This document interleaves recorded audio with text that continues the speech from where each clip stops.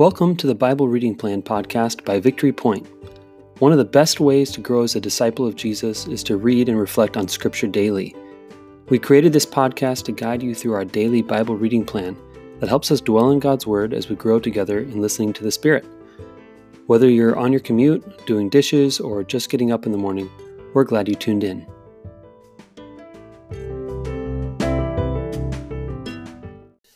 Good morning and welcome to the Bible Reading Plan podcast. It's the 28th of October today, and it's a Wednesday. So happy Wednesday. I am here back with my formidable guest, Reverend Dr. Mr. Mike McClenahan, my dad, and I've really appreciated our conversation so far. We've talked about deliverance and faith and courage, talked about leadership, talked about immigration yesterday, and we talked about our stories of faith and how God rescues us and saves us through hard things. And today we're going to be reading Micah chapter 3, verses 5 through 12. Before we do, Dad, you're from California. We're from California. And you come out to Michigan how often? At least twice a year? Yeah, 2 or 3 times a year. So what do you like about Michigan that's different from California? Seasons. Yeah? Yeah, I mean, it's cold right now. And we still are having like a heat wave in California this week. Mm-hmm. And it's kind of cool to come back and see the fall leaves and all that. But really, it's not just the seasons. It's about being with family. That's really important to us. Being with us. Yep. So would you like to read this passage for us? Micah 3, 5 through 12. Okay. Thus says the Lord concerning the prophets who lead my people astray, who cry peace when they have something to eat, but declare war against those who put nothing into their mouths. Therefore, it shall be night to you without vision, and darkness to you without revelation. The sun shall go down upon the prophets, and the day shall be black over them. The seers shall be disgraced, and the diviners put to shame. They shall all cover their lips, for there is no answer from God. But as for me, I am filled with power, with the Spirit of the Lord, and with justice and might, to declare to Jacob his transgression, and to Israel his sin. Hear this, you rulers of the house of Jacob and chiefs of the house of Israel, who abhor justice and pervert all equity, who build Zion with blood and Jerusalem with wrong. Its rulers give judgment for a bribe. Its priests teach for a price. Its prophets give oracles for money. Yet they lean upon the Lord and say, surely the Lord is with us. No harm shall come upon us. Therefore, because of you, Zion shall be plowed as a field. Jerusalem shall become a heap of ruins, and the mountain of the house a wooded height. All right. So this is kind of a challenging passage.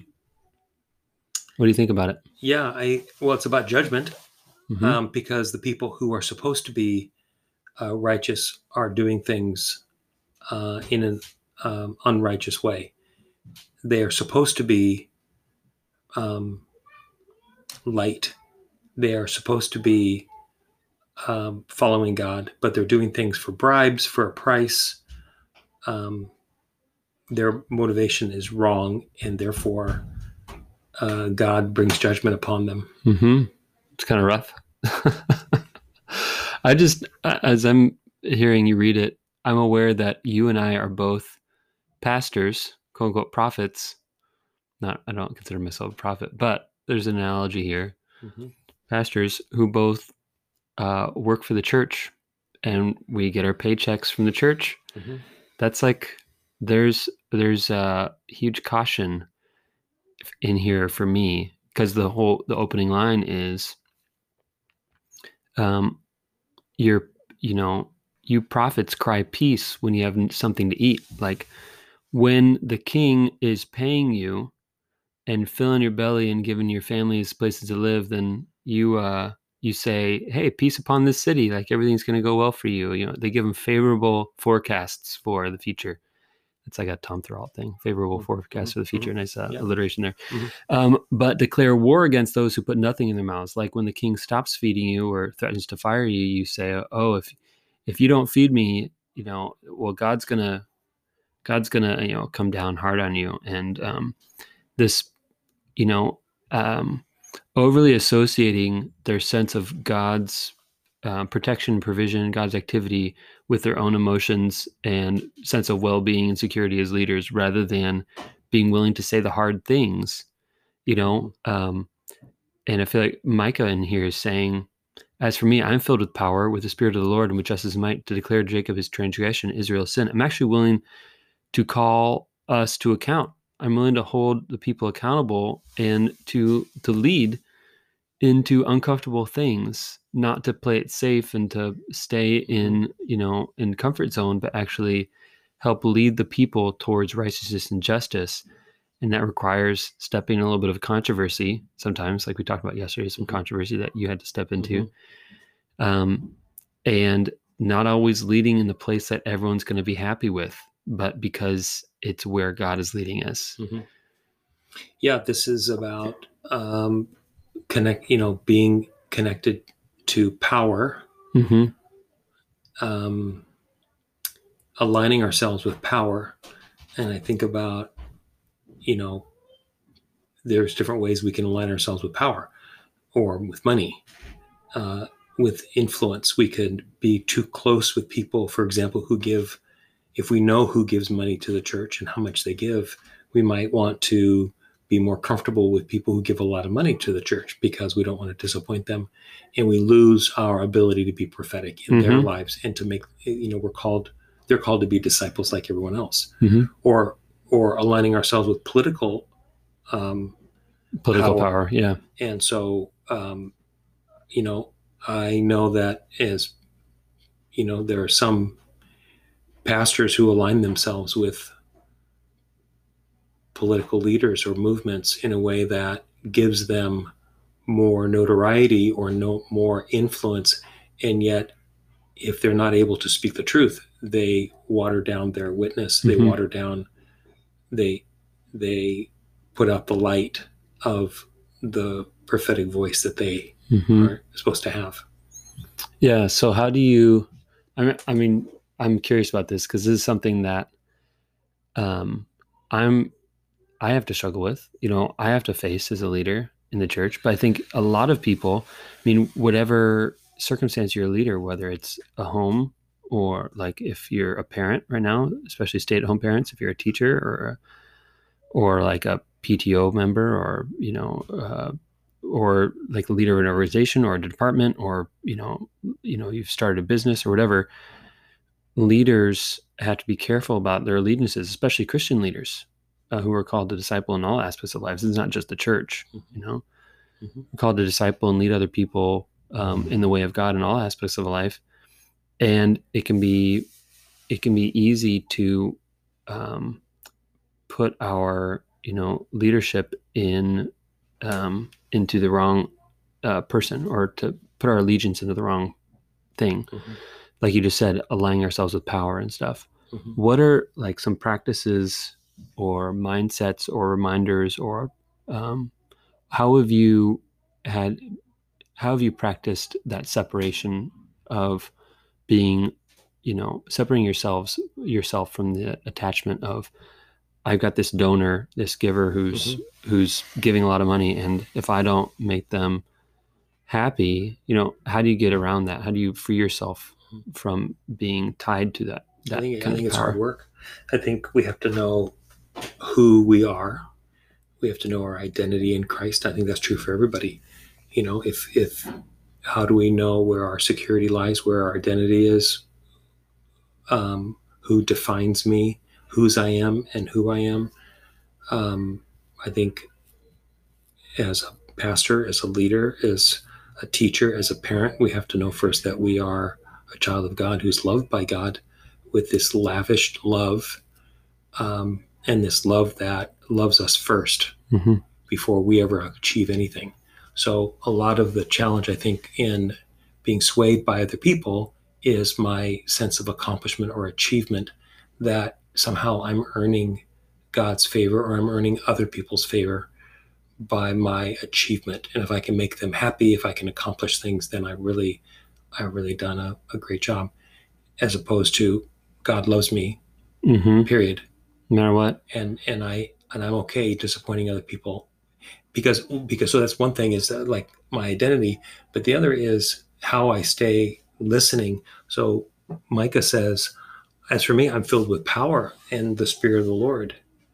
And so how do I remain filled with God's Spirit and allow His Spirit to influence and speak into my life in a way through, like today we're reading scripture and we submit ourselves. So Lord, I think whenever we're talking about justice and doing what's right here, with those who abhor justice and pervert all equity, we're talking about leaders who are willing to be humble, who are willing to surrender their wills to God's will, and are willing to sacrifice for the sake of doing what God's calling them to do.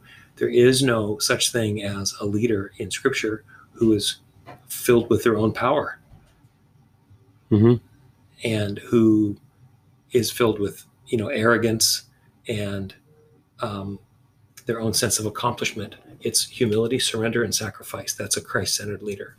So I like what you said, because you're talking about identity. Who are some of the people, or what are some of the practices that you talk about scripture that reminds you of your identity? What else reminds you of your identity? How do you separate yourself? I think so. For example, a simple thing that everybody's doing with you in this Bible reading plan is spending time alone with God every day, reading scripture. That reminds us of who God is and who we are with God. Yep. And then to be in relationship with people. I remember the Harvard Business Review came out with a study on leadership that says that leadership is lonely. Every leader needs to have allies within their organization who they can trust, and they need to have friends outside of the organization they can be in relationship with.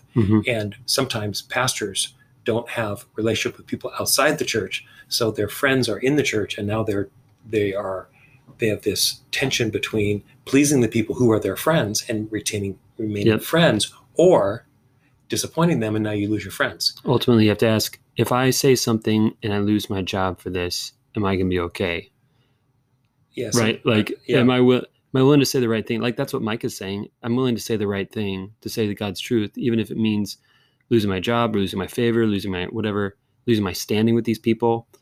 Having your relational network, your community being outside of the organization you're leading helps remind you of your identity, because it's true for, let's say, a principal of a school. Exactly. If the principal, all their friends are teachers, then they're never going to say anything that will upset the teachers. So you can have allies who are teachers, but you also have to have friends outside who help remind you that you are a person, not a role. Yep. And if we're only defined by our role, we're going to do everything we can to maintain that role. Yep. And you said lose your job. I remember somebody recently saying, are you going to lose your job over this? And they said, well, if I'm not risking my job, I'm probably not doing my job.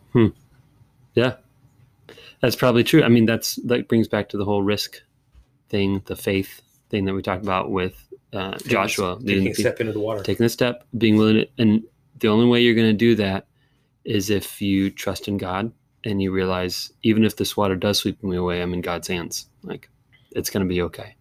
So, well, that's sweet. Thanks for, that's a hard passage. Not just, for church leaders for sure, but also for all of us who are Christian leaders in many different arenas of our lives, to be reminded that we are called to speak truth. We are called to speak on behalf of those who need justice and equity, to be prophetic voices in those spaces. And that means that we have to have detachment. We have to have our identity secure. We have to be fully attached to God and not to the people we're leading, which is this funny dichotomy, right? Or paradox, I guess, is loving the people we lead, but not needing them. And that's really important balance to have. All right, everybody, go in peace. Have a great rest of your Wednesday, and we'll be back with you tomorrow morning to talk about 1 Thessalonians. Talk to you later. Bye.